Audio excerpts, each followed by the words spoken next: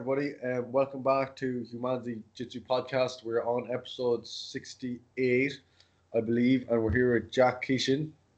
Hello. Hi, Jack. If you remember a couple of episodes ago, we had Kieran Keeshan on.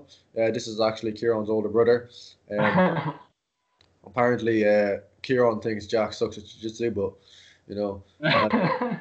somebody asked underneath the questionnaire that I put up, why is Jack's brother so good looking? And I don't know. Can you answer that for us?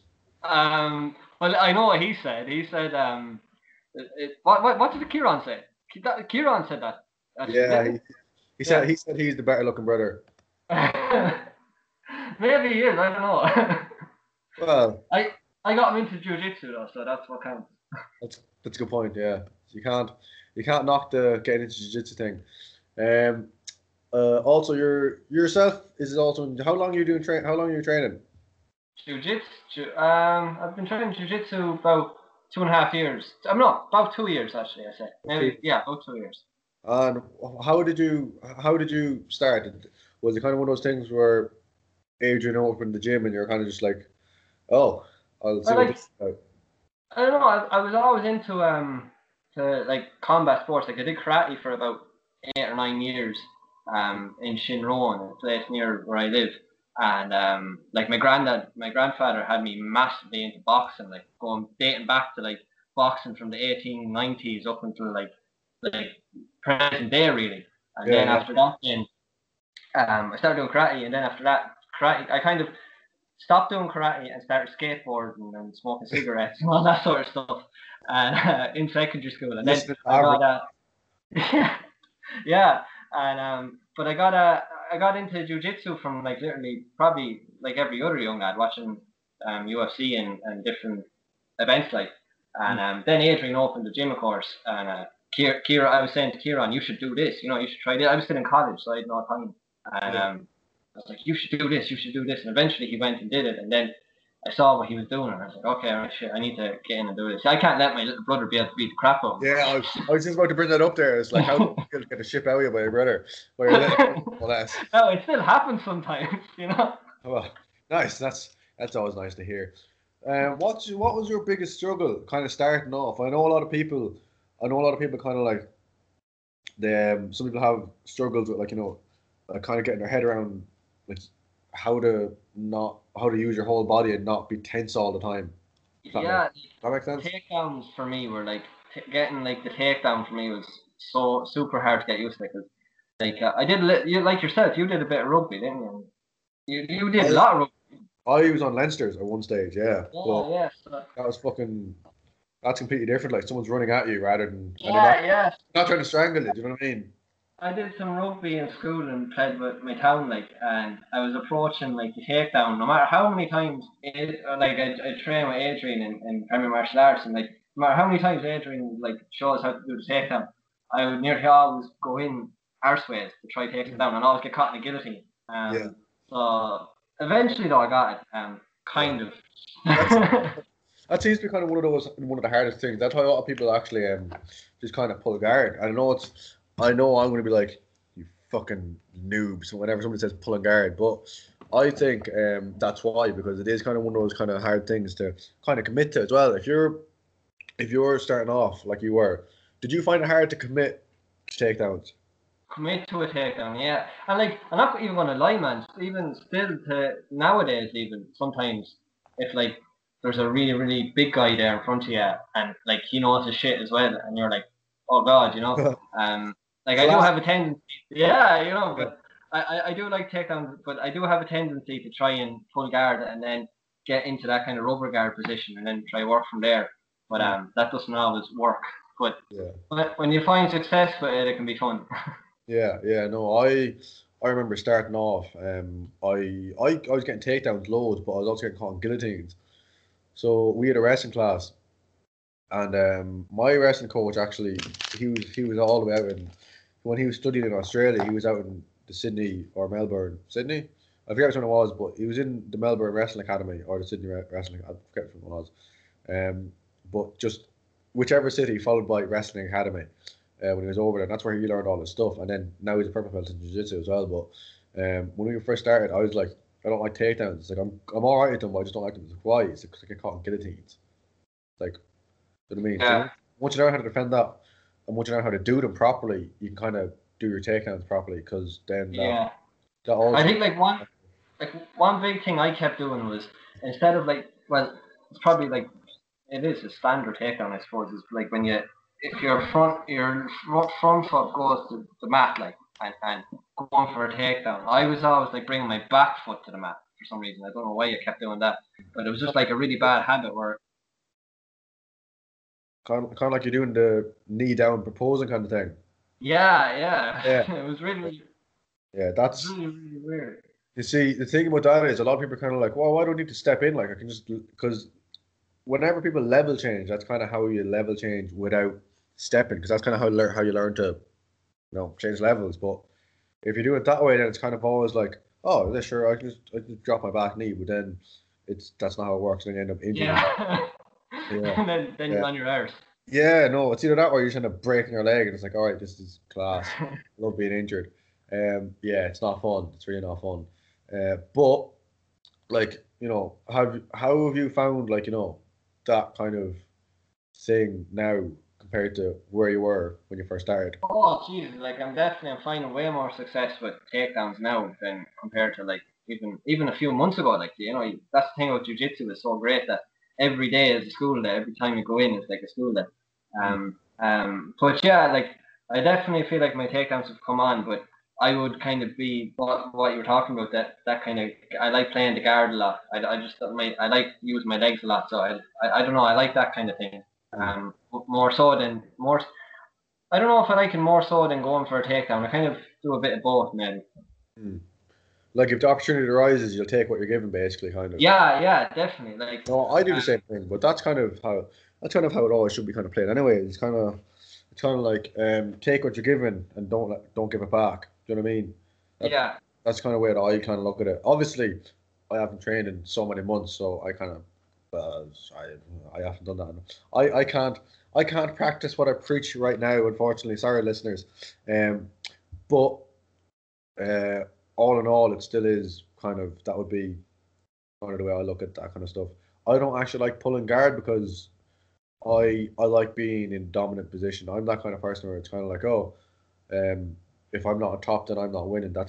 yeah. That's kind of my mentality about it, and it's kind of like that's my mentality in life in general. If I'm not in charge of myself, if I'm not in charge of what's happening in general, uh, I'll be kind of like, oh, you need to get your shit together. We were saying, last thing we talked about was going in for takedowns and stuff, committing to the takedown and breaking your knees. Um, Going off kind of your experience from training and stuff, have you competed? Obviously, I know this, but for the listeners out there, how much have you competed and how did that feel? I And what was kind competed of the biggest lesson you com- took from it? competed 3 times. Yeah, no, sorry, no, I competed twice. I came third and second, or was it? Yeah, third and second in 2 competitions. Mm. Competed at Gamma and I came second at that, and I competed in the Grapple Kings in Clash of Fubble. And oh no, I came fourth in that. Sorry, my bad memory. I went to sleep in two of those competitions. That's why I have a concussion now. Imagine. Um, what was your biggest lesson that you took from them? The biggest lesson I took from the first competition was definitely like controlling the breath and stuff. I hadn't been doing the Wim Hof method or anything around that time, but I was definitely the breathing is a big thing. Like Yeah, keeping yourself calm, and like the minute you start kind of getting tense and tensing up, is you're gone, you're fucked. yeah. It is kind of one of those things where once you feel the pressure, somebody else trying to strangle you, it's kind of like, what do I do? Yeah. You know what I Yeah, mean? and like the whole the whole experience of competition is so much more different than in the gym. It's like the feel of it is even different, and like getting used to that the first time was very interesting, and kind of it was really cool to take it on board, like. Yeah, it is something completely different, and fair folks there for getting out there. Like how long was it since not speak English, Con? How long have you been training before you did your first competition, if that makes sense? Maybe 4 months. Just Oh, kind well, of. that's not too bad. No, you were kind of you knew your good basic stuff. I was about 3 weeks in. Yeah, yeah. I can Idiot. imagine. Like, Yeah, don't do that, people. I would never advise doing that ever. Yeah, but out of you're mad to compete again, obviously. I remember oh seeing you. yeah, I definitely I want it. I have it in my head that I want to get gold for the club, and especially like seeing my brother do so well as well. Really, kind of it drives me on as well. It's great. Yeah, Like I love people laughing. Some people I've said this to have kind of laughed at it, and I don't get it really. I don't get that their mindset about it. But I said to them that like my brother is my favorite sparring partner, and like they go to me. Some people said to me, "Man, he's 14, and you're 24. How can that? What do you mean? How can he be your yeah. favorite How does that sparring?" make sense? Like, yeah, Yeah, like there's another thing, like and people who don't get it, like obviously to the lay person, it can seem kind of bizarre, telling them that, oh look, my favorite sparring partner is actually my brother, or one of my favorite sparring partners is, somebody who's like 3 or 4 or 5 years older than me, and it's kind of like, what? It's like, would you not have someone? Like obviously there's the whole thing of would you not have someone your own age, but it's always kind of like, well, you don't really get how it works like unless you've done it. Because some of my favorite sparring partners, it can vary from whatever to from like to what I'm looking for. As in, like, am I looking for a bit of wrestling? Am I looking for, let's say, just a bit of kind of, let's say, knee shield specific, someone who's good at knee shield, or half guard? Like we'll have like Johnny, John Nash. John Ash Legend. Yeah, Yeah, Cotton John, both of them. Yeah. yeah, no, they'd be kind of they'd be well versed in the whole knee shield and half guard kind of thing. So like if you're kind of looking for that, then that's kind of, excuse me, that's where you kind of be looking for them. Or let's say if you're looking for a bit of wrestling, you might go to another lad. Yeah, yeah, You know what I mean? definitely, Yeah. definitely. There's always that kind of there's always that kind of thing. One thing What's I think is great, like my brother is, he just like Kieran is just so good at remaining calm and composed. No matter if he's winning or even if he's losing, he's really good at remaining calm and not getting kind of agitated or especially in competition is one thing I've noticed with him. He's very good at remaining calm and cool, and I think that really stands to him. And then watching that is kind of like makes me want to be more like that, you know? yeah. It is a bit nuts like whenever you see somebody kind of just going in there and you just steal a face and you're just like, and there's like what this like for people who are listening on Spotify and can't see my face just looks like you're doing a resting bitch face basically, and they're also simultaneously trying to rip off somebody's limbs, but they're doing it with resting bitch face. And then there's the occasional look over the corner like, yeah, you're doing fine. He's like, oh, okay. What's your favorite technique actually, or have you got a favorite technique that you've hit in a competition act as well actually, like, or um, 'cause yeah, like I've I've got different favorites for competitions and rolling. So what would yours? yeah, I can't really say what my favorite technique for competition is because I've only competed twice. Mm, But like I think my favorite thing to go to in rolling um is I love that kind of rubber guard thing when you get it right. Obviously, like you have to get it right. but you can only go but two ways, and one of them is not right. yeah, yeah, like I like playing the guard a lot. Mm, I don't know. It's just I suppose that's something that I found very interesting in jiu-jitsu when you were kind of touching on it there earlier is that everybody's personalities kind of come out in jiu-jitsu as mm, well. So like if you are kind of more so a dominant kind of person or like a uh kind of more like that than what you were saying, like being on top and like working from the top is cool and stuff. And then some people are more chilled out and relaxed and everybody's personality kind of their traits come out in jiu-jitsu as well, yeah, which is something I find interesting. yeah, yeah. No, like rubber guards, that kind of thing of right. You can do whatever the fuck you want. I'm just gonna do my own thing. And rubber guard is kind of one of those things where you can do whatever the fuck you want, but I'm gonna do my own thing. And usually for you doing your own thing, which is the rubber Yeah. guard, usually kind of almost always kind of I, not always comes out on top. But it is a very successful position, as in like if you're flexible enough and you know the technique properly, like you're going to have massive success with it. Like it is one of those kind of positions where like like yourself, like you use the Wim Hof method, like you're really laid back. You kind of, well, you're mostly laid back. You're kind of stressing about you're stressing about your album or your song that came out that you released later today, which we'll touch on that later on. But as you said, like it is kind of that does suit your kind of personality as well. Like obviously, it's nice to know two sides of the coin is in wrestling, ground stuff. But yeah, no, the rubber guard. I think the rubber guard stuff is great just for kind of chilling out in. Like yeah, like you definitely can't ignore the wrestling or side of jiu-jitsu, or even like when you see a really good judo guy in jiu-jitsu, like there's this guy in our gym who's amazing at judo, and like literally standing with him, and then next thing you know, you're on your ass and you don't know how the fuck you got there, and he's after flipping you. Like yeah, it is one of those kind of things. Like you can't ignore the stand-up game at all. I don't know. I just kind of I gravitate more towards that kind of guard game, you know. Yeah, yeah. What's your favorite submission from rubber guard and or just regular guard? Oh, from rubber guard, like something I've been trying to do in training just before lockdown and just even there last night. I got it actually last night, which was really cool. I love the go-go plata. And like I love trying the triangle from rubber guard as well. Yeah, kind of like the triangle, the arm bar, the go-go plata or the omoplata. I like more so. I think the triangle and the go-go plata are like you kind of get that feeling of from rubber guard. You kind of get when you hit it and you get it and the tap, you kind of get that feeling of that was cool. That's fine, yeah, because that's not an easy. That's not an easy position to get stuff from if you're not really like well versed in it as well. Especially when you're starting off. Usually whenever you're starting off. Like man, I don't want to sound like I'm fucking brilliant at rubber guard or anything. I like that position. No, well that's what I mean. Like if you like it, it's going to come through in your game as well. Like a lot of people I'll just do Kimura traps because we're doing Kimura traps today. Not saying that they suck in case anybody's listening. That's in my gym. But like I don't really.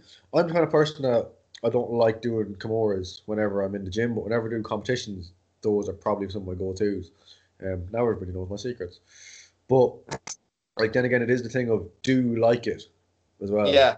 Yeah. Like as you said, that's the great thing. Like Adrian has always been really, really cool in that sense of like if I like you could find a move on YouTube where you could like see something in like a UFC match or whatever and like be like, whoa, that looks really, really cool. And like it could be something mad from like some rubber guard move or some mad thing like that. And even though he'd be like, oh man, I'm not flexible enough to do that sort of stuff. Yeah. He'll still guide you through it and he'll still like he'll still bring you through what you should be doing and stuff. And like he's really good.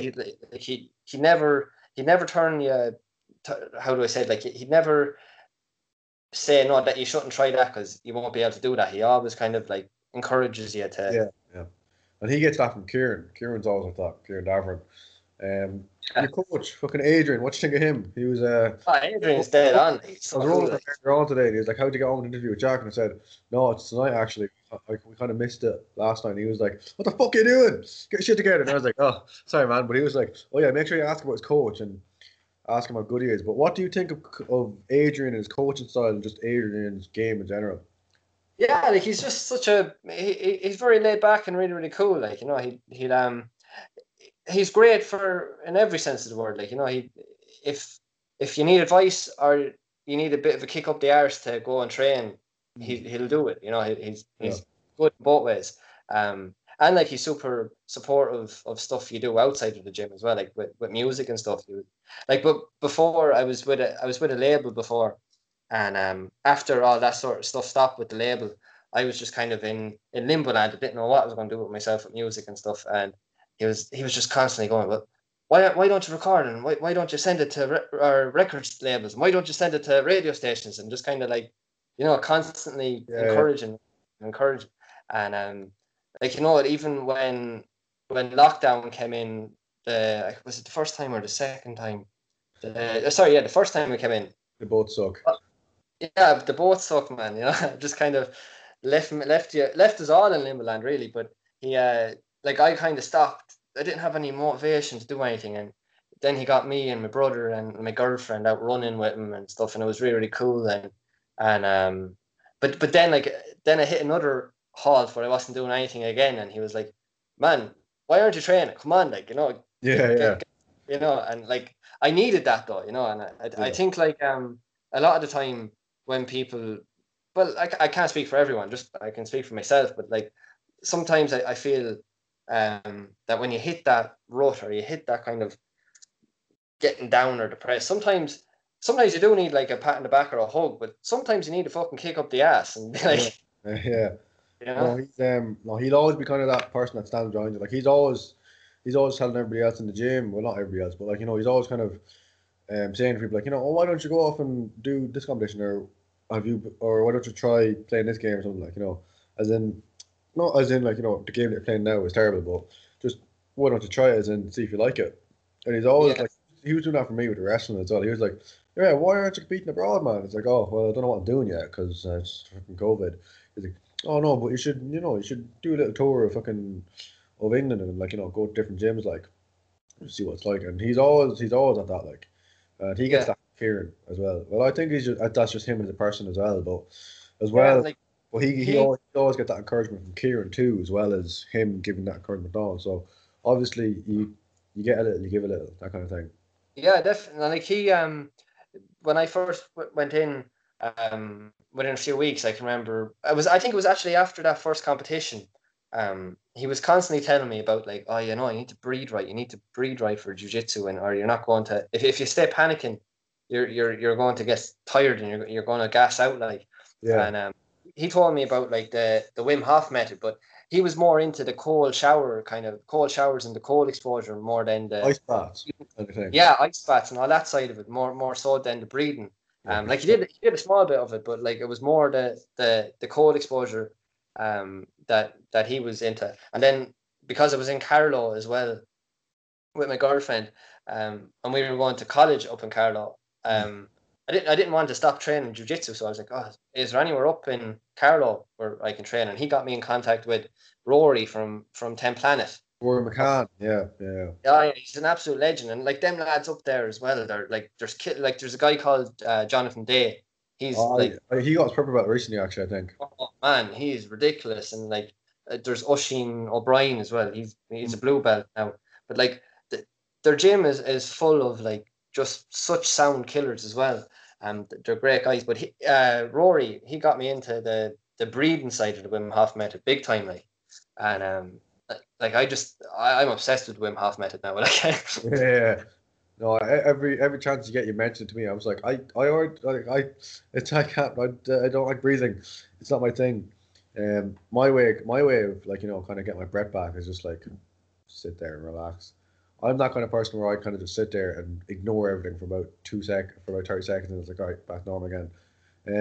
Or like a I've taxi. heard people that have like I've mentioned it that have said stuff to me like that, and like the one thing that I've said to them, and like I don't know if I've said this to you, but like the Wim Hof method isn't kind of like the breathing side of it isn't like meditation or anything like that. It's Oh, like yeah, no, I know that as well.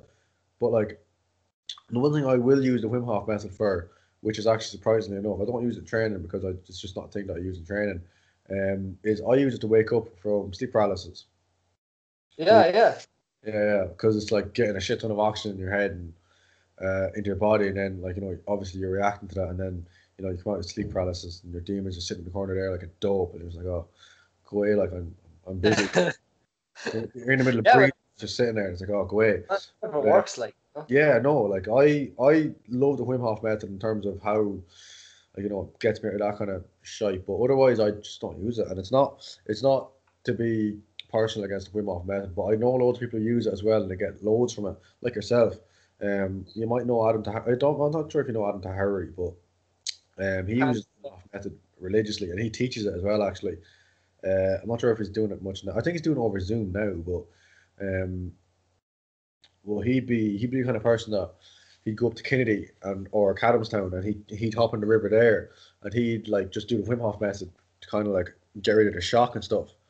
Um, Yeah, yeah. which, like, especially for a beginner, I think Wim Hof method is a fucking brilliant way to kind of, get into calming yourself down whenever you're stuck under a guy who's 140 kilos and You know, yeah. Like even what you're saying about the the cold where he jumps into the cold water like that. The whole idea behind that is if you do it religiously every day, like even with a cold shower, and it doesn't have to be like something mad. Like I had videos up where I was staying in the ice baths for like 8 minutes, 9 minutes and stuff. But like it doesn't have to be mad like that. It can just be like something as simple as turning the shower cold for 30 seconds at the end of the shower every single day. Yeah. And what the whole idea behind that is what you're doing is you're stressing your body out for a short period of time. And when you do that, then when you go into stressful situations, your body doesn't react like it doesn't react really, really crazily because it's kind of getting used to being in stressful situations like the cold, you know? Yeah.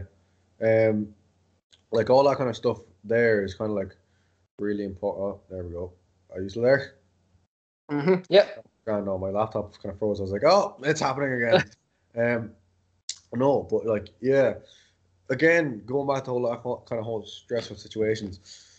Like, I'm definitely sure whenever somebody's like had an accident and everyone's having to kind of breathe in and out. That's kind of like, your basic level of Wim Hof right there. It's kind of like calm yourself down because obviously shock.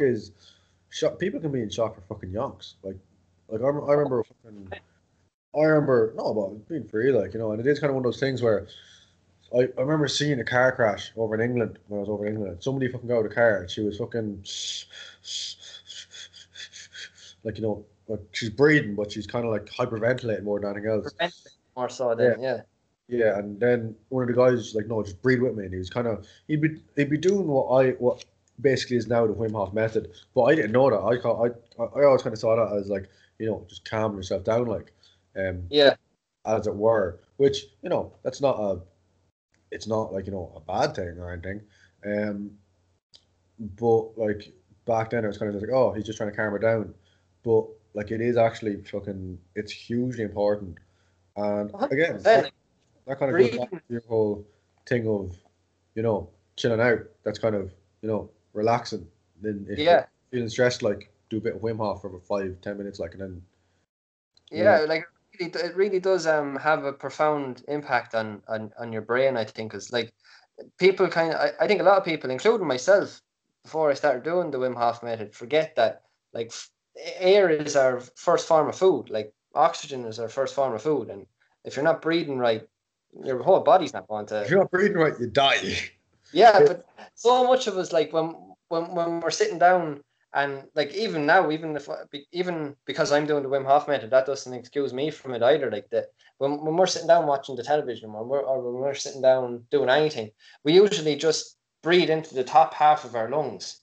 We don't actually use all of our lungs. Yeah. So what the Wim Hof method does is, by breathing into your stomach, what you're doing is forcing all the air into you're breathing, you're using your whole lung capacity, and you're filling your bloodstream up with oxygen, which is something that we don't really do, Yeah, unless you're fucking situation. Unless you're like in a stressful situation and then you get off of it and it's like, oh, shit. Yeah, but there was a guy I started kind of doing something similar to your friend. I started bringing my friends during the first lockdown in small little groups out to the monastery. It's out near it's a monastery in Roscrea. And we started doing the Wim Hof method out there, and like all of them really, really, really enjoyed it. And I don't know, I'm obsessed with it. Well, no, like that'd be what you're into, like, as well. That's something that I think people kind of find it gets overlooked rather than anything else. Like, oh, why are you doing the Wim Hof method? It's like because of the benefits stuff. It's like, yeah, but like, fair enough. But like, you can just do this or you can just do that. It's like, yeah, but I like it too. Yeah, exactly. Know yourself, like you're fucking, like you love that shit. Like I'm not like it's. Like I personally won't be that into it as much as you are, but I still respect it enough and I still know about it enough to know why people love it. Do you know what I mean? And yeah, definitely. And like, it's just like people when something is different, people kind of, a bit. Oh shit, that's different. Like I don't know how many times I've been called a mad hippie, and like that sure. There's no like even when I'm showing people the science, like because there's science behind this too. It's not just like crazy fucking hippie talk, like, you know. It's not just somebody breathing heavy, like, yeah. Yeah, yes, like there's science behind it too, and even when you show people the science to it, they're still like, no, man, no. Yeah. It's like showing You're people, just dreaming. it's showing people science that the Earth is a sphere, and then they're like, flat. It's like, You should get Eddie Bravo on this, man. I wish I could get Eddie Bravo on this. Trust me. That's up to humanity. Though. I only do the legwork sometimes. But yeah, no, Wim Hof method is fucking mad. I'm just gonna move on to another topic there because we've almost beaten Wim I Hof. spent all day talking about this. Yeah, exactly. We've spent all day fucking beating the shit out of Wim Hof. But obviously, then again, it just goes to show, like, you know, if you love it, you love it. Like, and there's nothing wrong with that, I think, unless you're nuts. Have you been to any seminars yet? Just in terms of Like Wim Hof seminars or just jiu-jitsu seminars. sorry, Well, obviously you've been to Wim Hof seminars. You probably teach them actually as well. No, yeah, well, I've done a few Wim Hof things with my friends and stuff, and I've done a few of them online with a guy called Breed with Niall. But jiu-jitsu stuff, no, I've done no seminars. Adrian was telling me about Heist Gracie. He was up in Dublin last year, wasn't he? Or was it the year? Yeah. I think so. Yeah, I would love him to go to that, but fucking, did you listen to our last podcast? not yet, man. No. Pat Corcoran got his black belt off. It was crazy. Yeah? Yeah. And we're all like, whoa, that's fucking class. Yeah, no, it's seminars are fucking wonderful. My first seminar actually was Tom King. Tom King. Cool. King. And he taught knee on belly. He taught you knee on belly? Yeah, it fucking hurt. Let me tell you that. But I was only about a month in. I was like, oh, because I was trying to convince because this is when I was like not scabbing off parents, but this is when I was like I didn't have a job yet, so I was kind of like, can I have money to do a seminar, man? It's like, why? It's like, because this guy's a black belt. It's like, what's that mean? And I tried to explain the best I could, and I was like only a month and a half in, like I didn't know what the fuck I was doing. But eventually, anyways, Matt kind of gave me the money after fucking asking for fucking months. After asking for about a couple of weeks, and I did it anyways, and I still use that knee and belly stuff to this day. Do you know what I mean? Like it's yeah. So they're obviously like priceless seminars and shit. Some of those seminars come in fucking like I think there's strength and knowledge, obviously, but you know, if you like it, then it's another big thing. And I'll be touching on that loads, whether or not if you like what you're doing as well. Like it just seems to be one of those kind of things that people kind of get overlooked a lot of times. Like, oh, I'm doing Spider Guy. I'm really good at Spider Guy. It's like, yeah, but do you like it? Like, not really. Yeah. I mean, like I'd be the same with Kimura's whenever I'm rolling. Cause I think they're really aggressive, and it's not what I like to play in jiu-jitsu when I'm rolling. Even though my whole kind of thing is being aggressive, but I've ripped on some Kimura before, and I was like, no, too much. Because a lot of time whenever you rip on a Kimura, like, you know, their hands are together, and then once you disconnect it, the hands are it's instantly on, like, and you're trying like too aggressive. It's interesting though, like what you're saying there about like you have to like what you're doing as well, because if like if like I try to be aggressive, like your style of jiu-jitsu is like being aggressive and you're finding success with that. But like if I try to do that, I found that when I get aggressive, I lose focus and I end up getting caught. But it's when I'm more relaxed and kind of flowing and chill that I wind up in like, shit, I'm on the back now. Fuck. You know? Yeah. How the fuck did I end up here? You zone out for a minute doing your thing and you end up on the back. Like, oh, did anybody record this? Like, I don't know what I'm doing.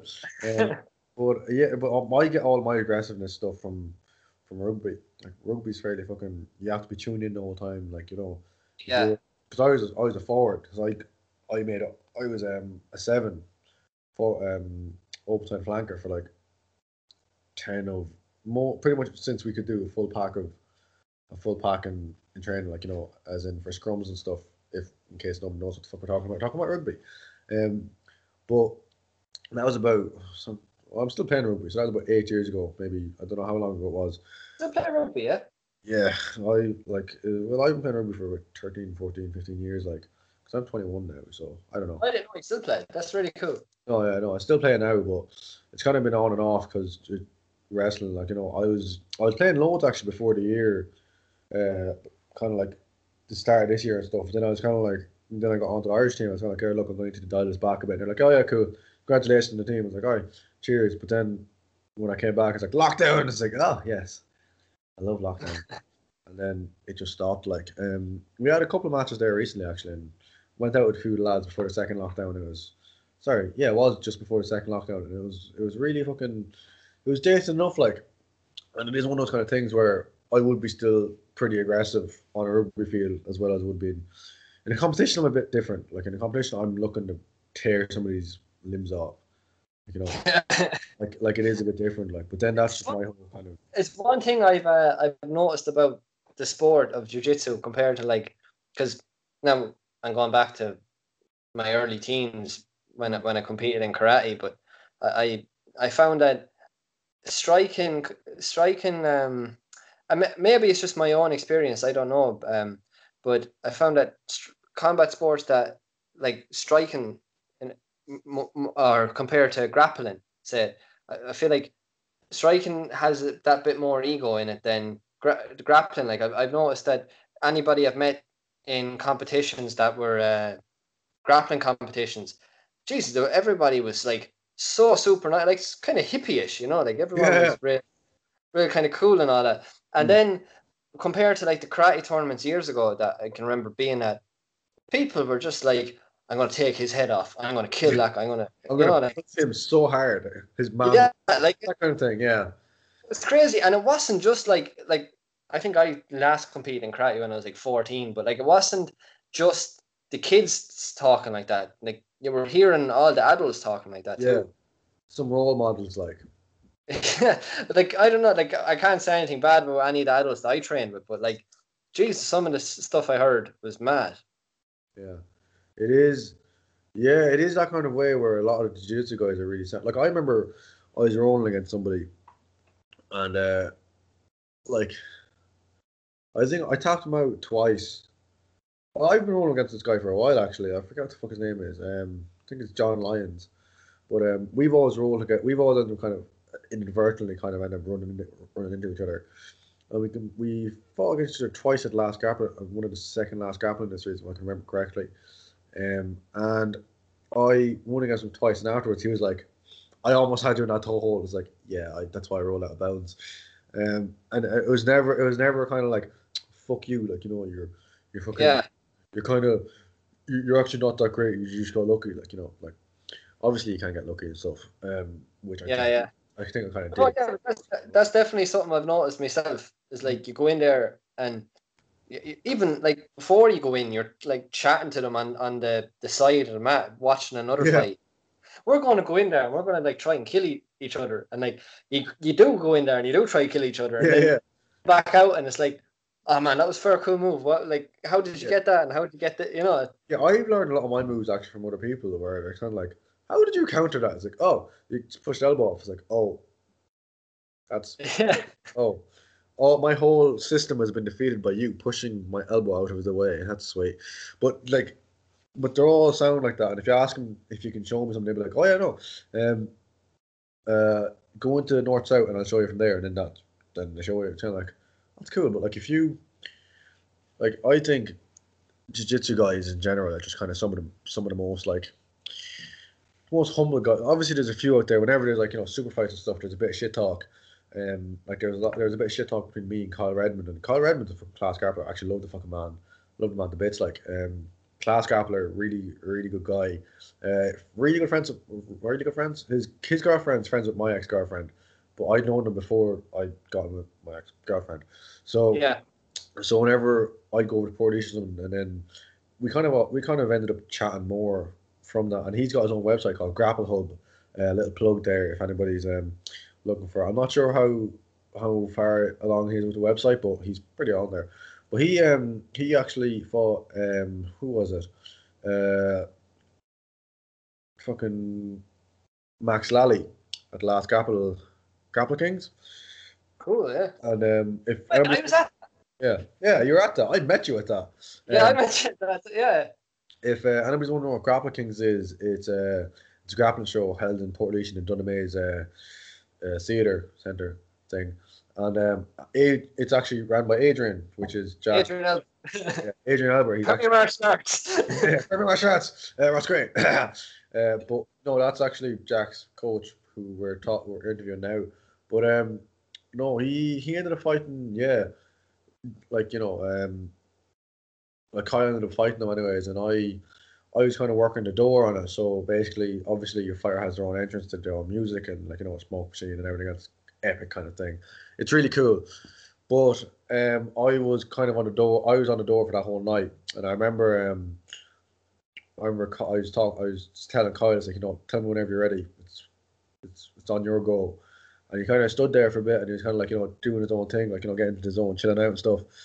And I think he ended up getting tapped by Max, but I'm not 100%. I can't remember how the match went, but it was a good enough match. And but he messaged me after and was like, I really, really appreciate you giving me those couple of seconds, just on my own there before my match, to give me that kind of, chill space for a couple of seconds before I went out there and competed, because obviously you're competing, so there's a lot of eyes in you, it's nice to have that kind of chill thing just before that, to kind of get your head right in the right headspace.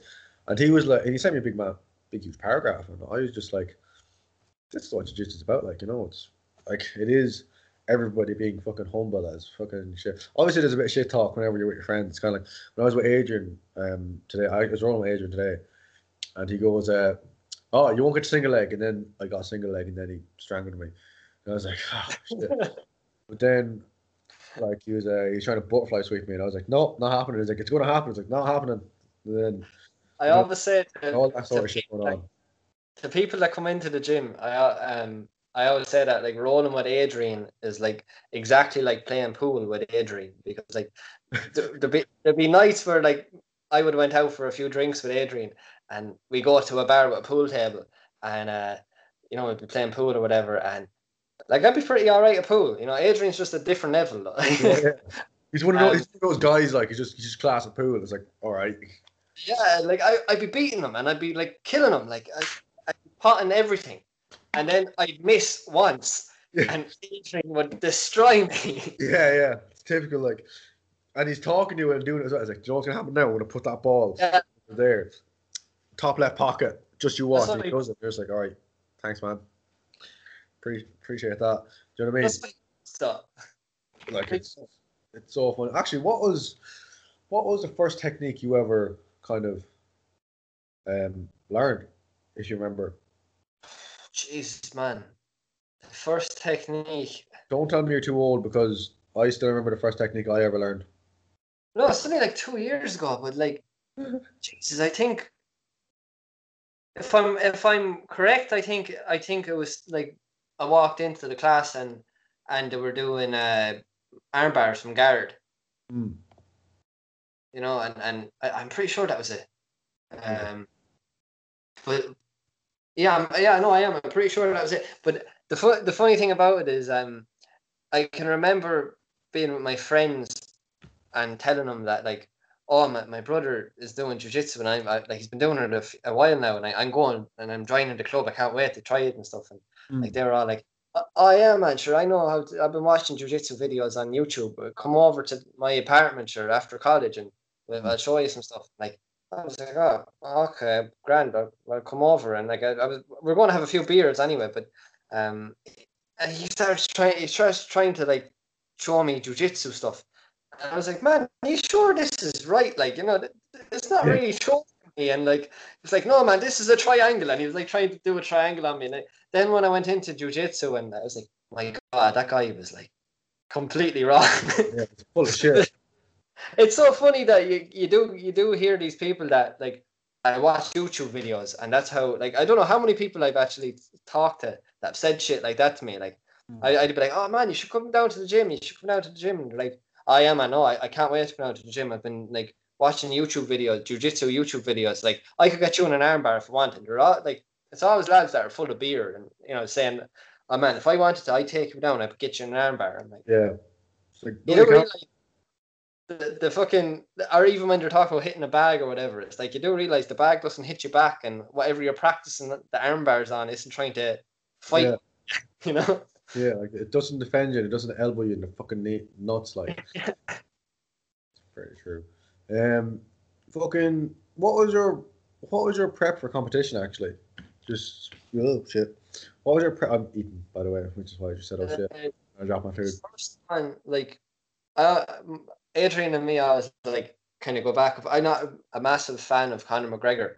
I just never have been. His personality just doesn't sit with me. Like, but I've always kind of talked to the Diaz brothers, and like especially Nick more so than Nate. I kind of, I not that I, and when I used to say that to Adrian, he used to like mistake it for me thinking, saying that for like me thinking Nick Diaz is the best fighter ever. Jeez, I wouldn't say that. But he's my favorite fighter. So I think like before the competitions and stuff, I like kind of, I suppose half kind of fanboying over Nick Diaz. I'd kind of be like running a lot and trying to eat as clean as possible. Like I was vegan, vegetarian for ages, and doing all that stuff. But the second competition I entered, it was my God, like I was fit, like I was grand. But the night before the competition, I went over to Adrian's house to watch the Conor McGregor and Don Cerrone fight. It's pretty fucking tired the next day. It's yeah, that's a strange one. My prep for competitions used to be going out the night out beforehand because it was always on Saturday or Friday. Yes. Always going a night out. Not always, but it just inadvertently happened. Inadvertently happened. I remember it's like John Jones said that he used to go on a bender like the weekend beforehand, so he could tell himself that if something went wrong, that it was because of the bender. Yeah. I never actually what happened was with me, one of the first competitions that I won. One of the guys in the gym, in our gym called Alan Doolan, he was like, I met him in a nightclub at like 1 o'clock in the morning. He was like, "What are you doing here?" Absolutely fucking out of his face. He's like, "What are you doing? What are you doing here?" It's like, "Drinking." Like, "What are you doing?" It's like, "Oh, I'm on one, lad." And it's like, "It's not too bad." So we're both fucking bollocks then. It's like, "Oh well, are you competing tomorrow?" It's like, "Yeah." It's like, "Oh sure, I know how well you're going to do, and you're going to be a champion. You're going to be this, you're going to be that." And I kind of took it as, "Oh, you're talking drunk," like, but I was also very drunk. And the next day I actually went and won the competition. I was like, "Holy shit, Alan, you're like, I won a thing." And I told him, I did a thing. Yeah, but I told him this a couple times. He still doesn't believe me. But basically, on a really drunken night out, he gave me a massive pep talk before my first competition that I won. And he was like, "Yeah, you're gonna win." And I ended up winning.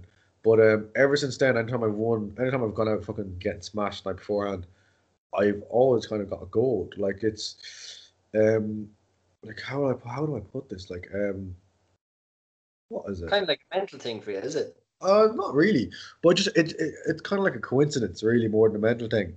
But I'm the kind of, but if I'm really fucking hungover and stuff, I'm kind of just like, oh, let's get it over and done with, and You don't think about it much, is it? It's like you just go in, get it over and done with, and then it's kind of like, right, finish it now, and then finish it as soon as I can.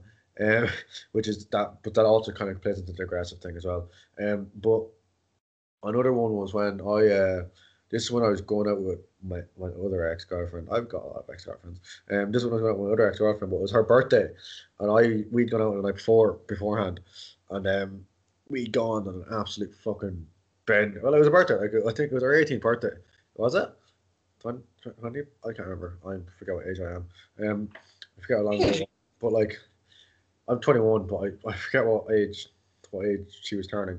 But basically, we'd gone on a massive bender. We were drinking since like 3 o'clock that day, or it could have been earlier because I was over. It was a long day, and but the night ended at about 7 o'clock or 5 o'clock because that's when they're gone. That's when they were getting kind of collected from town and stuff. And I ended up getting dropped home because the bus brought me home because she lived in Clara and I live in Tullamore. But basically, I ended up going into the house at like 5 o'clock. Did my stuff, ate a bit of food, brushed my teeth, tried to not get sick, and then Didn't get sick, but I was kind of like near the toilet just in case I did get sick. Yeah. And and then like by the time I got to sleep, Shane Hughes is outside the door. It's like, Con, we're going to Shane. Con. It's like, he'd be ringing me and ringing the doorbell. It's like, oh, for fuck's sake. So I slept for about an hour. And then I got up there and Kieran Darvin was like, are you hungover? I was like, yeah. Actually, no, sorry. It was Kieran Darvin that gave me a lift because I met him at the gym. And he was like, are you hungover? I'm like, yeah. Why? He's like, I can fucking smell it off you. If you don't win gold today, I'm not bringing you home. You're stuck in Dublin. I'm like, ugh, fuck. And I took that as like, I'm going to shit myself. Yeah. Because there's your head coach being like, yeah, I'm not bringing you home unless you win gold. It's like, fuck. And I think that with that match there, one of the guys broke my arm. No, he broke my arm. One of the guys there broke my arm again for the second time. I didn't realize it until after. I was like, oh, nice. But yeah, no, those my pre-competition ritual is drink. Just not sure if that'll work for you, but if you want it, you can have it. No, like I used to be mad into. I still do drink a little bit. I used to be mad into drinking, but not really anymore. Like I do like we were talking about before. I like a good pint of stout and a Jameson or a good whiskey. Yeah, I'm on the Tullamore Dew, so. Yeah, like I found like I've been taking CBD oil, like really high strength CBD oil past while, and I like that's my kind of thing. I spend my money on now is CBD stuff. I really really like that. So especially combined with the Wim Hof method, it's completely chills you the fuck out, man. Called 10 Planet, I know. It almost is 10 Planet. I'm going to tell Adrian in Premier Martial Arts that you're trying to convert over to 10 Planet. Fucking traitor. No, man, no. Fucking Ross Gray's me home, and that's me home gym. No way. Yeah, it's well, he'll be glad to hear that. I hope. Now, we've done coaching, rolling. How far into training did you start rolling? Actually, that's something I'm always kind of curious about. About Jesus. Well, you see, what happened was Kieran started coming home, and before he started jiu-jitsu, I used to always mess with him, like, and yeah. Then he started jiu-jitsu, and the more he started doing jiu-jitsu, when we go to mess like mess fight and stuff, he started like grabbing me and putting me in things that I was like, what the fuck is this like? Yeah. And then I was like, shit, I have to go to jiu-jitsu. And then I went to jiu-jitsu, and Adrian was like, right, we have to give yourself 3 weeks of learning technique before you start rolling. But I think I was about 2 weeks, and I was just like, I needed to get in and do it. So about 2 weeks, yeah. I rolled my first day. Did you, yeah? Yeah, that's a stupid idea. Don't do that either. I did everything the hard way. It was really stupid. I don't know why. 3 weeks is not too bad. I think Kieran has it under a month or two, a month and a half. Yeah. But like, you can see why. Like, when someone doesn't know how to do jiu-jitsu, doesn't even have like a kind of a grasp on grappling or anything, they're going to get hurt, Yeah. And especially when you get some, like, I've had some fellas come into the gym, like I've said it to them, like, come down to the gym, come down, and they come down to the gym and they'd be kind of like, I wouldn't, like, because they're really nice guys, so I wouldn't say like they're the big hardy guy, they're the big hardy shams, like they're not, but they would kind of they'd be nice guys, but they would think they're hardy, and would have came into the gym and like my little brother would have like crawled up their back and choked them, and and they don't get, like, some people don't get that there's a big difference between somebody that knows how to grapple and someone that doesn't know how to grapple. Yeah. You can't just like start training. Say it again. It's very evident when you start training. Yeah, like everyone has a neck, Really? Doesn't matter how big your muscles are. Yeah, well, you say that now, but I've seen some necks and I've just been like, no way. But yeah, no, I suppose that's kind of, I don't know, like. And like, in fairness, in our gym as well, like we're really lucky to have, like, we have Adrian, and then sometimes like Chris Luman he lives in Roscrea now. He's from Burr originally, but he lives in Roscrea, so he tips down to our gym as well. So we have Adrian, Chris, we have Samuel, who's a black belt in jiu-jitsu. He's from Brazil and everything. Yeah. He's our gym as well. You know, we have great lads coming in, and like there's a guy. Oh my God, I can't remember his name. But he's a black belt in judo as well. Oh, yeah. So like, you know, you kind of have you've all kind of good bases covered, and like you've came over to do wrestling before, didn't you? I'm not wrestling. We're kind of just going over for a roll. I think it's a Christmas roll. Was it? Yeah. No, I thought Kieran. I wasn't there. Kieran told me about it. But, I went over and did wrestling. Did I? I don't know. I wrestled with Kieran. Oh yeah. Yeah, but I didn't like teach any wrestling. And Adrian was telling me that that if I had time, I can go over and maybe teach class every Saturday or every second Saturday or on Saturday or something. I was like, yes, I'll do it. But then I was like, oh yeah, working is a thing. So that's always something that I fucking kind of like doing. Like I love going over to. I've only been over to the gym a couple of times actually, which is kind of sad. I've always wanted to kind of get over there more and more because I actually really like the gym as well. Everybody, like, you know, it's a different group of bodies to compare to Tullamore, which everyone is so sound, and like, yeah, but everyone's so sound. Every single gym I've went into that's a jiu-jitsu gym, like they've all been sound. Like everyone has been sound, you know. Yeah. I haven't really met one kind of person that I think I'd say is a bit of a dick. I've met a few, but that's just you're in the longer, I suppose. But that's just kind of like how they are when they're first perceived. Like, you know, everyone's actually pretty dead sound. Like, you know, once you get to know them a little bit. Again, after rolling with somebody for the first couple of times, maybe not the first couple of times, but after you roll with somebody maybe once or twice, that vulnerability kind of creeps in because, like, you know, you're rolling on top of each other and you're trying to sweat on top of each other and you're trying to strangle each other. Like, you know, it is a pretty intimate thing, and everyone's kind of like, oh, gay. But I mean, like, it's really not because, like, you're trying not to die. So yeah, like. I did to live. Like I did my college dissertation on. Oh, sorry, man. Sorry, I wasn't putting out. There's like a delay on my video here. Sorry. Oh, you're right. No, but I did my college dissertation on like I tried to do it. Originally, I wanted to do it on jiu-jitsu, the mental health benefits of practicing jiu-jitsu daily, and I couldn't find enough information on just jiu-jitsu. So I had to do it on the mental health benefits of practicing martial arts across the board daily, you know. And the one thing I found about jiu-jitsu that I found fascinating was that jiu-jitsu is like the only sport that all of your happy hormones get released together in your brain. Like different sports will release different happy hormones in your body, but jiu-jitsu is the only one that releases all 5 of them at the one time. And it's got to do with that skin on skin contact and that kind of primal side of yourself coming out.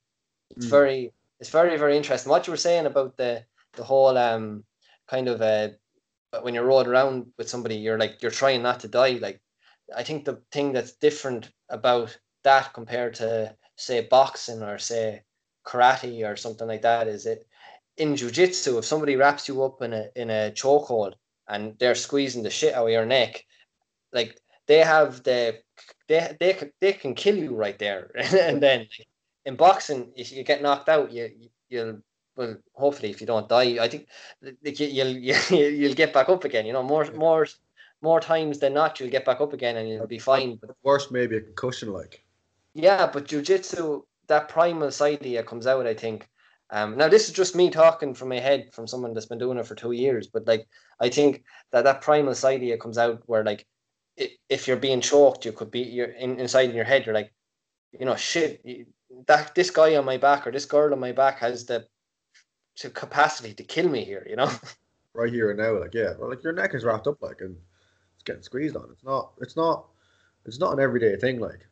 Like if this was in nature and like we were doing this to the death or over territory, like if this was hundreds and hundreds and hundreds or thousands of years ago, and like we were like all together in like little groups or clans living together in the forest or whatever, and we were fighting over territory, and it wouldn't be a jiu-jitsu match. That would be like dead.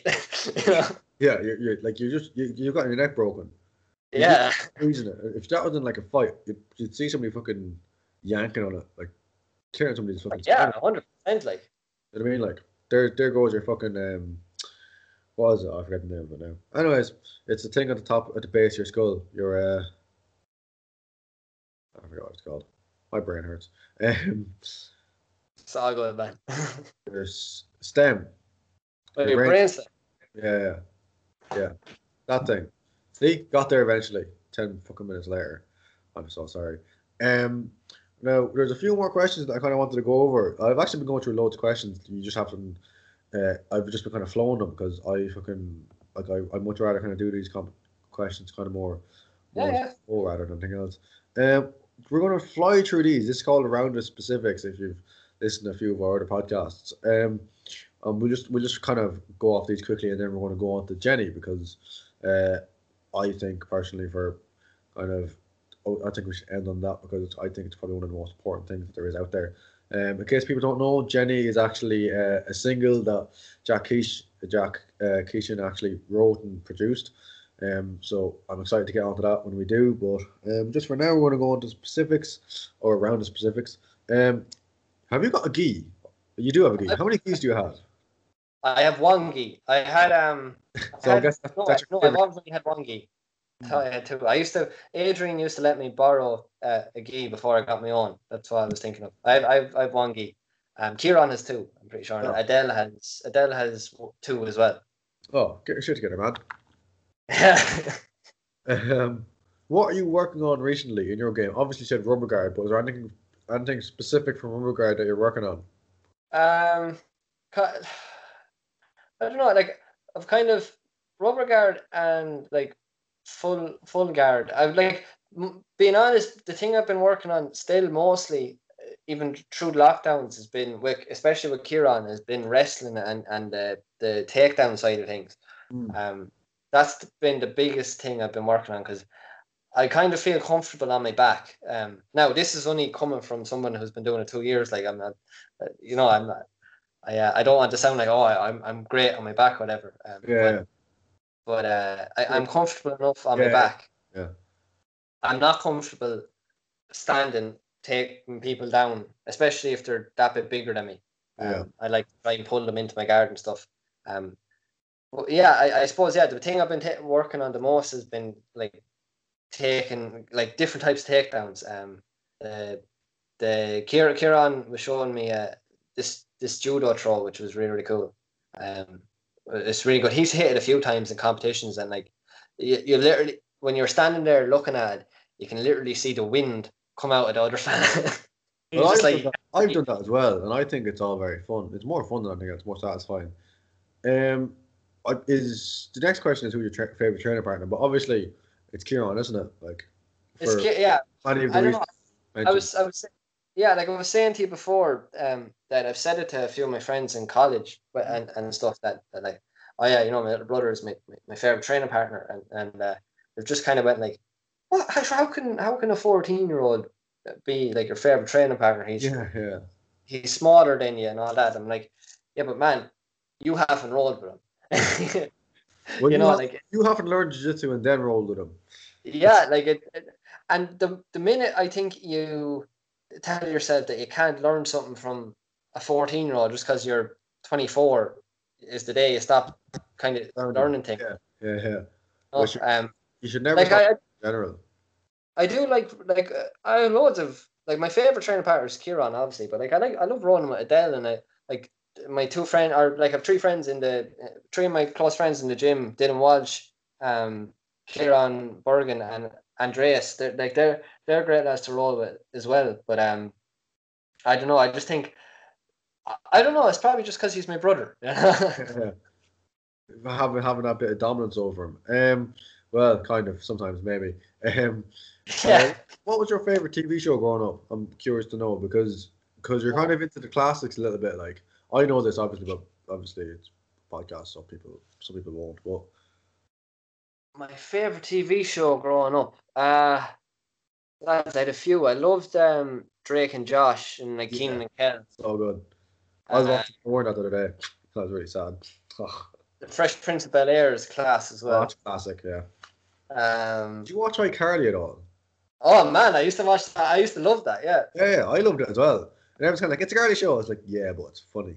I did you like Sweet Life on Deck and Sweet Life of Zack and Cody? Sweet Life of Zack and Cody. Yeah, man, definitely. And like Malcolm in the Middle was another one. Um, Oh, Malcolm in the Middle is a classic. yeah, King of the Hill, The Simpsons, all that sort of stuff. Family Guy. I was always more kind of into movies more so than. What's your favorite movie? 'Cause that's actually the next question. Oh, I mean, see, Blow up here. I have a lot for different reasons. Like my favorite film series of all time is Rocky, purely Yeah. because Yeah. it was like I was very close to my grandfather, and we used to watch Rockies all the time, and like I love Rocky for that reason. After that, then I don't know. Like I love a director called David Lynch. I don't know if you've ever heard of David Lynch. I've heard of him. I'm not sure if I've seen any of his Oh productions. man, some of his movies are so strange, but they're great. Like there's a film called. Jesus Christ, man. Leave him alone. That's a bit Say it mean. again. That's a bit mean. Oh no, I mean strange in a great way. Like he's they're just brilliant. Blue Velvet is a great film. I love that. I love like the Shawshank Redemption. That's another classic. Yeah, great movie. Good Will Hunting. That's another film. I fucking love that film. yeah. Yeah. And there's a guy. The guy who did the soundtrack to that is a guy called Elliott Smith. Absolutely phenomenal singer songwriter. He's just brilliant. But yeah, man, movies. Jesus, I could talk all day on movies. Goodfellas is another one I love. The Warrior is a great MMA movie. I don't know if you ever. Yeah. Of course, I watched The Warrior.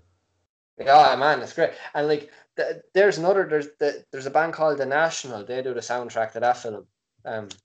Brilliant. Like so many so much of the music I listened to came from like Guitar Hero and then films that I watched as a kid. You know. Speaking of Guitar Hero, have you got a favorite game? I think it's or console, or what was your first console and then favorite game? Oh, I thought you meant what was my favorite Guitar Hero game. I think my favorite console. Oh, jeez, that's hard. I think my favorite console will probably be the PlayStation 2, purely because I can remember when I was young, I wanted to get all of my friends were getting a PS2, and I was like, Matt, can I ask Sandy for a PlayStation 2? Please let me get a PS2. And it's like, no, there's not a PlayStation 2 isn't coming into this house. We're going to be playing outside and blah blah blah whatever. And you're going to have a childhood, basically. Yeah, basically, yeah. But like, I had a Game Boy. I can remember I had a Game Boy, but I can remember the fact that I wasn't allowed to have the PS2 made me want the PS2 even more. Like, yeah. I was like telling my granddad, I was like, "Oh, granddad, Mom won't let me get the PS2, and I really want to ask Sandy for the PS2 and all this sort of stuff." And I walked down on Christmas morning, and like, I still remember perfectly. Sandy had brought me do you know the Megazords? Did you watch the Power Rangers? Yeah, I fucking love the Power Rangers. Yeah, like Santa had got me a Megazord, like where you put the Megazord together, and I thought this was so cool. But like, and I had a few little other presents as well. But then there was a Spider-Man for the PlayStation 2 was like on the couch, and I couldn't understand why would Santi leave me a PlayStation 2 game and no PlayStation 2? Yeah. And like my dad started going, maybe he wants to bring it next year, or maybe like all this sort of stuff. And I was like I think it was like 7, and I was like, what? Sure, that doesn't make sense. Why would Santi do that? What are you doing? But I can remember being real fed up that morning, and then like why would he do that? And then my grandfather walks in with a PS2, and I'm like, oh my god. Class. It was so cool. Obviously, that's one of your favorite kind of consoles as well, just in general. In general, I suppose. Just for the kind of whole memory of fucking. Yeah, I have great special to you, like. The PS3. I think probably has to be the best to me, because I can just remember when I think of the PlayStation 3, I just think of like playing with my friends Dara and Connor online and going to their house, and the lads had this thing called I think if you look it up on YouTube, you probably still find it. Do you know the way you used to be able to make clans in Mod or in Call of Duty? Yeah. We all used to have clans, and I remember I got Call of Duty Modern Warfare 3 for Christmas one year, and I was so excited. I was like, oh, I get to play with the lads online. I never had really played Call of Duty online that much before, and they were trying to explain to me the whole kind of concept of the quick scope. You know Yeah, the for sniper. and I didn't fucking know what the quick scope was, and it was like my first time playing it, and I was it was like a pure sniping match, and they were like, right, it's all quick scoping, Jack, and I was like, oh, cool, okay, and I was talking to them on the headset, and they were explaining to me as I was playing it, and I got the game winning kill, but it was a hard scope I did, Hard scope, yeah. and like everybody on the opposite team was like going crazy because I had like it was meant to be a quick scoping match. Yeah. Awful. I think the PS3 is definitely my favorite Mm. for them reasons. Just memories. Yeah. Well, there's always that kind of stuff. Speaking of memories, fucking it's not really a memory actually. It's kind of a memory, but not really. It could be a memory depending on which time period you go to. Which is like if you could time travel, where would you go and why? Oh jeez, Without fucking up the whole kind of balance of time. By the way, just throwing it out there because usually people are like, oh well, if it changes time, it's like nope, don't worry about that. Just man, there's like I don't know. I'd probably be gigs I'd like to go to and things like that. Yeah, like you know, I all of the gigs. All of the gigs. Could I just go to all of the live? I would have said before, like I got Bob Dylan is one of my heroes, and before I got to see Bob Dylan live, I got to see him last year live, which was great. It was like Bob Dylan, Neil Young, and Glenn Hansard all played together. But before I got to see Bob Dylan, I would have said, "Oh, I'd love to have saw Bob Dylan play in the '60s." But yeah, I don't. Now that I've seen him play, I've seen him play. So I don't know. I would have liked to go back and see like Nirvana play back in the day, and maybe maybe the Doors is another band I listened to from the '60s. Yeah. Like they're quite cool and strange. I would love to see the Rolling Stones. The Rolling Stones would have been cool to see as well, man. Yeah. I don't know. Like, I know it sounds fucking weird and all that, but I've read stuff about America back when President Kennedy got shot, and like just the whole kind of country seemed to go into this kind of weird state of mind, and kind of everyone didn't know where the war or didn't really know what was going on. So I maybe go back to around that time and just kind of experience all that craziness, you know. Yeah, it is kind of a mad thing as well, like, seeing how kind of music has progressed through the years. Like, have you seen the movie Green Book? No. Green Book is a class movie. It has music in it, which that's why I kind of suggested it. But it has a lot to do with kind of like how this kind of like how this like musician has basically what it is. The story is he's black, but this is back in like 1940s. But he's like a famous piano pianist, like. But like it just goes to show like how different that everything was back then. Then it goes like going on to be about the music. So once he's a great pianist, his color doesn't really matter until he's not playing piano anymore. And then like later on in the movie, it kind of shows how his music starts changing a little bit by little bit. But then at the end, he ends up going to like a bar, and he ends up like playing a bit of jazz and fucking the blues on the piano, like going fucking nuts rather than his classical music. It's really cool. I love all that kind of old kind of.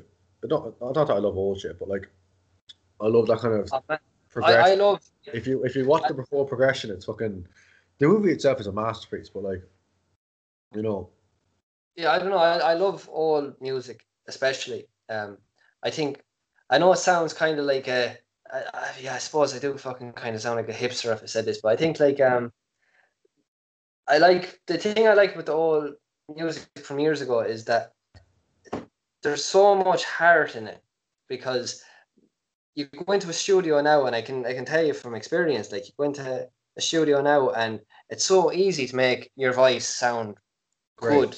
Mm-hmm. And it's so easy to make the guitar sound good and everything sound good, but you listen to like time. Yeah, and like you listen to shit like Bob Dylan or even not even Bob Dylan, like anyone like Neil Young, Bob Dylan, Leonard Cohen, even back from like the 60s, and it's literally even John Lennon with Working Class Hero.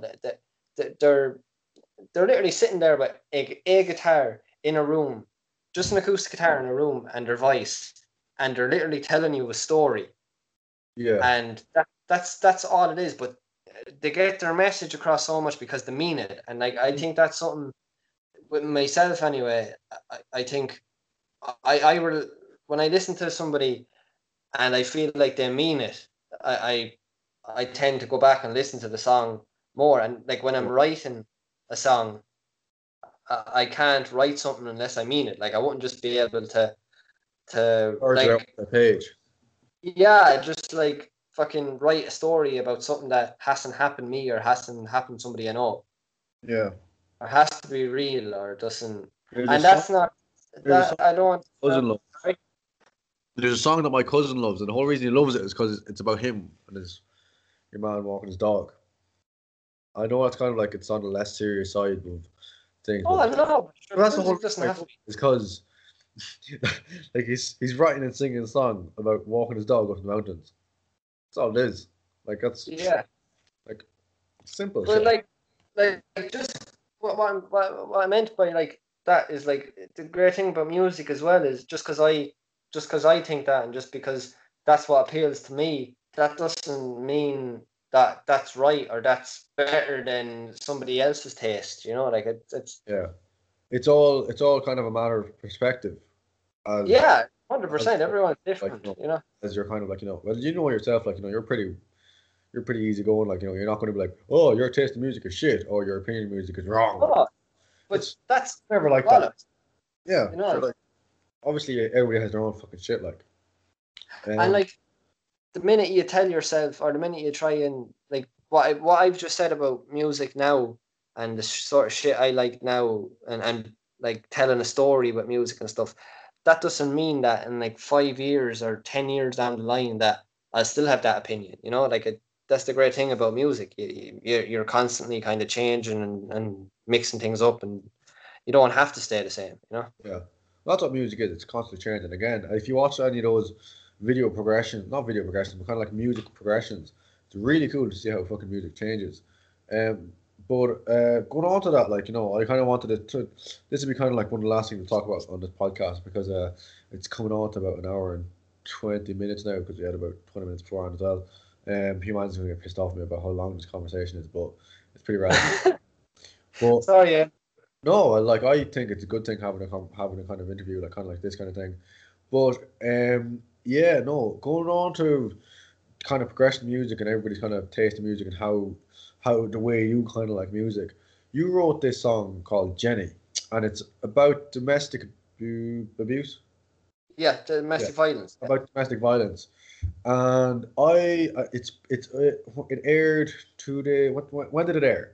3 days ago, yeah. 3 days ago, yeah. And I got to actually listen to a preview of this song, and I was kind of like send it to me, and I kind of bullied Jack into sending it to me a little bit because he kept forgetting. I was like fucking send it to me, and he ended up sending it to me anyways eventually, and I fucking loved it, and I played it about 8 times that night. Um, but the song is it is about domestic violence and domestic abuse essentially, and just tell us a little bit about that and like how kind of like how you ended up kind of coming along to the idea of writing a song about domestic violence and domestic abuse, and then obviously you find it very relevant, and I do too. Yeah, the the whole way it came about was I actually had music, some kind of idea or skeleton of the idea of Jenny wrote about 6 months ago, or maybe a year ago even, with music and with a rough kind of wording of what I wanted it to be like. And then when lockdown happened, I decided that right, okay, I can either fucking not do anything completely with music, or I can kind of start writing like a motherfucker. And I had to like I knew if I didn't stay writing like mad that it was just gonna go. You know, like I feel like writing is like anything. If it's like lifting weights, if you're not using that part of your brain, that'll go and it won't work Yeah, right. So I decided that I was gonna write about four things. And I already had kind of like a skeleton for Jenny, but then I was hearing all these stories, so I rewrote the lyrics completely. The whole project itself, Jenny is one song on a whole project I'm working on at the minute called Internal Dialogue. So like there's Jenny, there's Ireland 2020, which I sent you a preview of it, but that's changed up again completely. It's kind of like turned into more of a rap, I suppose, than anything. There's American Heroes, and what was the last one? Luna is another song that I've been working on too. I had that's another song that was kind of wrote, but then I reworked it and rejigged it again. So like Jenny is obviously is about domestic violence and stuff, and that's pretty relevant and that's going on right now. So I can that was kind of in the news, and I was seeing stuff about it and seeing it online, and so I started writing, and I had actually read some stories about women that had actually shared their stories online, and I just kind of not that I took anything they said from their story, but I just used it as a bit of inspiration. And then like Ireland 2020 is about, like, I feel that there's a massive divide going on in Ireland at the minute, I think, with and like in America, in most places, I feel like, you know, people are kind of like, if you're Fianna Fáil or Fine Gael or right wing or left wing or anti-masker or masker or whatever, people tend to kind of view, if you are Fianna Fáil and somebody else is Fine Gael, most people on the Fianna Fáil side think everything that Fine Gael are saying is wrong and they're bad people. And then everybody on the Fine Gael side think everybody on the Fianna Fáil side are wrong and they're bad people. While in reality, there's good and bad people on both sides, you know. But this kind of mindset is dividing people further and further and further, I think. And you see it in America completely as well, with the right and the left in America. You know, that they're so focused on being who's they're kind of so focused on being who's right and who's wrong that they're forgetting about the truth, I feel. And I couldn't help but just use that as, like, I had to write about that because I don't know, there's a bit of a hippie in me, I suppose, and I just want people to be nice to each other and be good to each other. but I just can't stand that side of people, that kind of hatred, that, like. yeah, that and it's really coming out. Frustration and anger is really coming out in people, I think. Now more so than ever. Like, it probably has been there for a while, but I feel like it's coming out in people now more than ever. And like, you do even see it. I saw it in myself when I was maybe well, it was before I even started the Wim Hof method. Since I started the Wim Hof method, I'm pretty relaxed and eat and chill with myself. But like, I used to be like, if I saw somebody doing well in music, I'd be like, ah, fuck them, you know. If I in my head, in my own head, I'd be like, ah, fuck them, I've whatever. But what was really going on was, I was just angry that I wasn't. It was reminding me that I wasn't working hard enough to get to where I wanted to get, you know. And I feel like a lot of people do that, you know. It's subconsciously, like, they kind of get frustrated when they see others doing well, because it reminds them that they could be doing well as well, and they should be. You know what I'm trying to say? I don't know if I'm expressing that right, No, but I get what you're saying. Anyways, basically, it's not really jealousy. It's kind of more like, if you're beating yourself up over the fact that you're not doing as well as you could be doing because you're not putting. Maybe it's because, like, you know, external factors, but basically it's kind of like you're beating yourself up over something that can or mightn't be, that basically is or isn't out of your control, and it is. yeah, Like, right. obviously there's a lot of that going around the place. Like, I get annoyed over some stuff that I can't control loads, like other drivers on the road. Yeah. But I just, like, with them two songs, Ireland 2020 and American Heroes. That's what I've, like, tried to explore completely, is that kind of that divide that seems to be happening between people.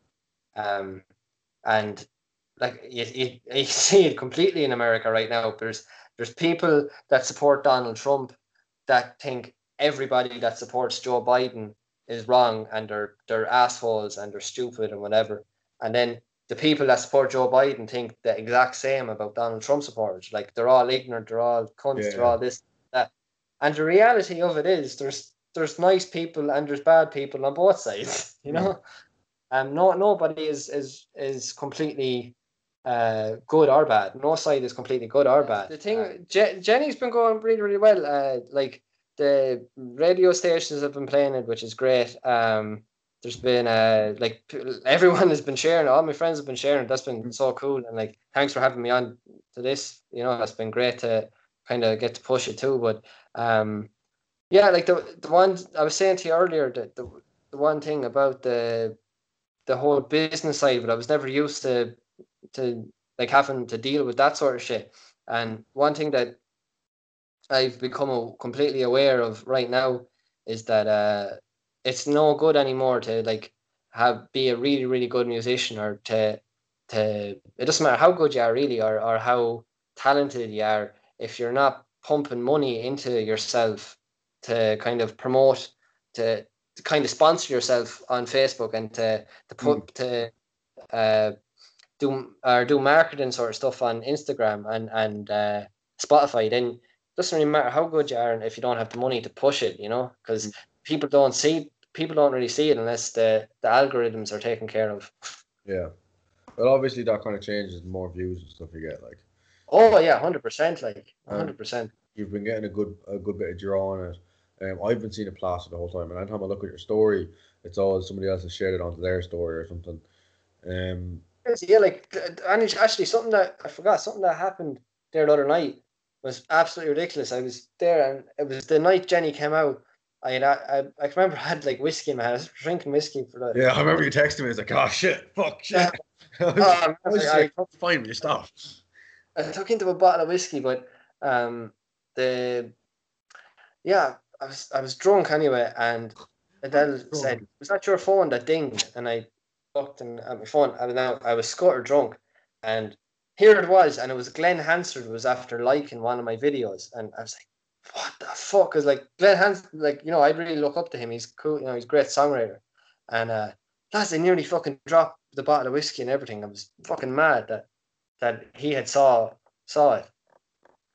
It is yeah, it's great to have something that you worked so hard on that's so meaningful to you, and other people appreciate it. Like obviously you're kind of doing it for yourself as well more than anything else, but it just ends up being like, you know, something that everybody else not everybody else, but the people who have listened to it, and the people who appreciate it, like, you know, once they listen to it and they appreciate it, it's kind of like then they kind of appreciate what it means to you, and how like, you know, how important it is in general as well, because domestic violence isn't a fucking joke, like, and like it is kind of a serious thing, to even release a song about that kind of shit. Sometimes you see stuff like that, and it's just like it'll just get fucking wiped away, because it's kind of like, oh, we don't want to talk about it, so if we don't talk about it, it doesn't exist, that kind of thing. But like, one thing I've noticed, like I know we're kind of shiting on about stuff here, but like just in terms of that whole kind of side of things, is I seen a story about school down in Carlow, and did you see this? And the girls were told not to wear. This was only recently, like this was only maybe 2 weeks ago. They were told not to wear skirts or something. They were told not to wear tight clothes, leggings or tight clothes, because it was distracting the male staff. Like, we're in 2020. Like, are we still going to be blaming girls and women? There's this whole. Do you remember that whole fucking fiasco still going on? Out fucking women's fucking nudes and shit being leaked and all those fucking. Oh gosh, Jesus Christ!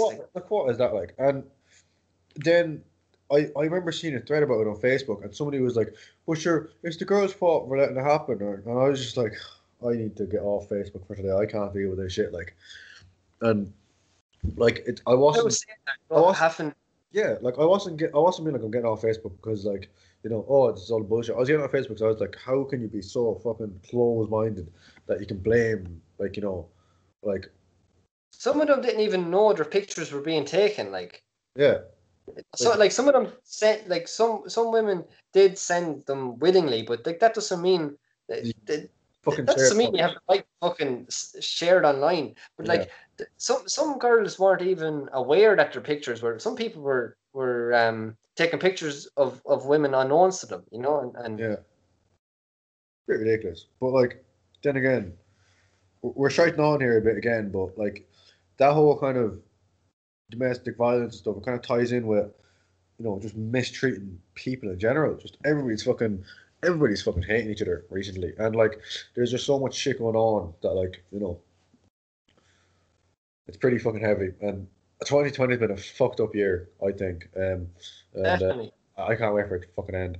When I said Happy New Year last year at 12 o'clock at night, I didn't think it'd end up like this. And yeah, I kind of want the world to go on fire. Wish I was on fire too sometimes. But yeah. Do you know what we're gonna do? We're gonna end it there because I want to eat food. But we've been talking for an hour and a half, maybe an hour and 40. But yeah, it's been a good fucking interview. Like, the whole point of these interviews is kind of like, get the whole kind of picture and getting guys from four corners of the earth like who do jiu-jitsu. And obviously you're one of those people, and you've wrote a song about fucking domestic abuse. And you're one of my friends as well. So why the fuck not have you on? Do you know what I mean? Cheers, man. No, but like it's always a good thing to kind of like, get people on the show anyways. But having somebody who's fucking released a song about domestic violence, I'm pretty sure this is the first. But if you're looking for, where can we find your tunes anyways? If Yeah, like it's it's on Jenny is on everything right now. So like it's on YouTube, Spotify, Apple. Yeah, it's on everything. Like it's on everything. Yeah. Yeah. And what's your Instagram plug? My Instagram name, is it? Mm. Yeah, my Instagram name is Jack Keeshan Music, and my Facebook name is the same thing, Jack Keeshan Music. Yeah, it's going to be, it'll be a big hit anyway. Well, it already is. I don't know why I'm saying it already is, like, it's just growing in popularity as well. But no, I really appreciate it fucking coming on, because I know it's late and we're supposed to do this yesterday, but like, we kind of fucking ran over time. But Oh, jeez, I'm just happy to do it. Thanks. well, no, it's no fucking bothers anyways. But yeah, no, it's been a fucking pleasure, and it's always been a pleasure. But yeah, no, we'll if anybody's looking for our Instagram plugs, Jack's is Jack Hinton Music, mine is Con_Gracie, Humanzi's is Humanzi Jitsu, and then there's Humanzi Jitsu podcast, and then there's Shauna Judo Jits. It's strange that I'm doing the interview today, but whatever, I do what I want. But thanks everybody for listening. We're definitely having points.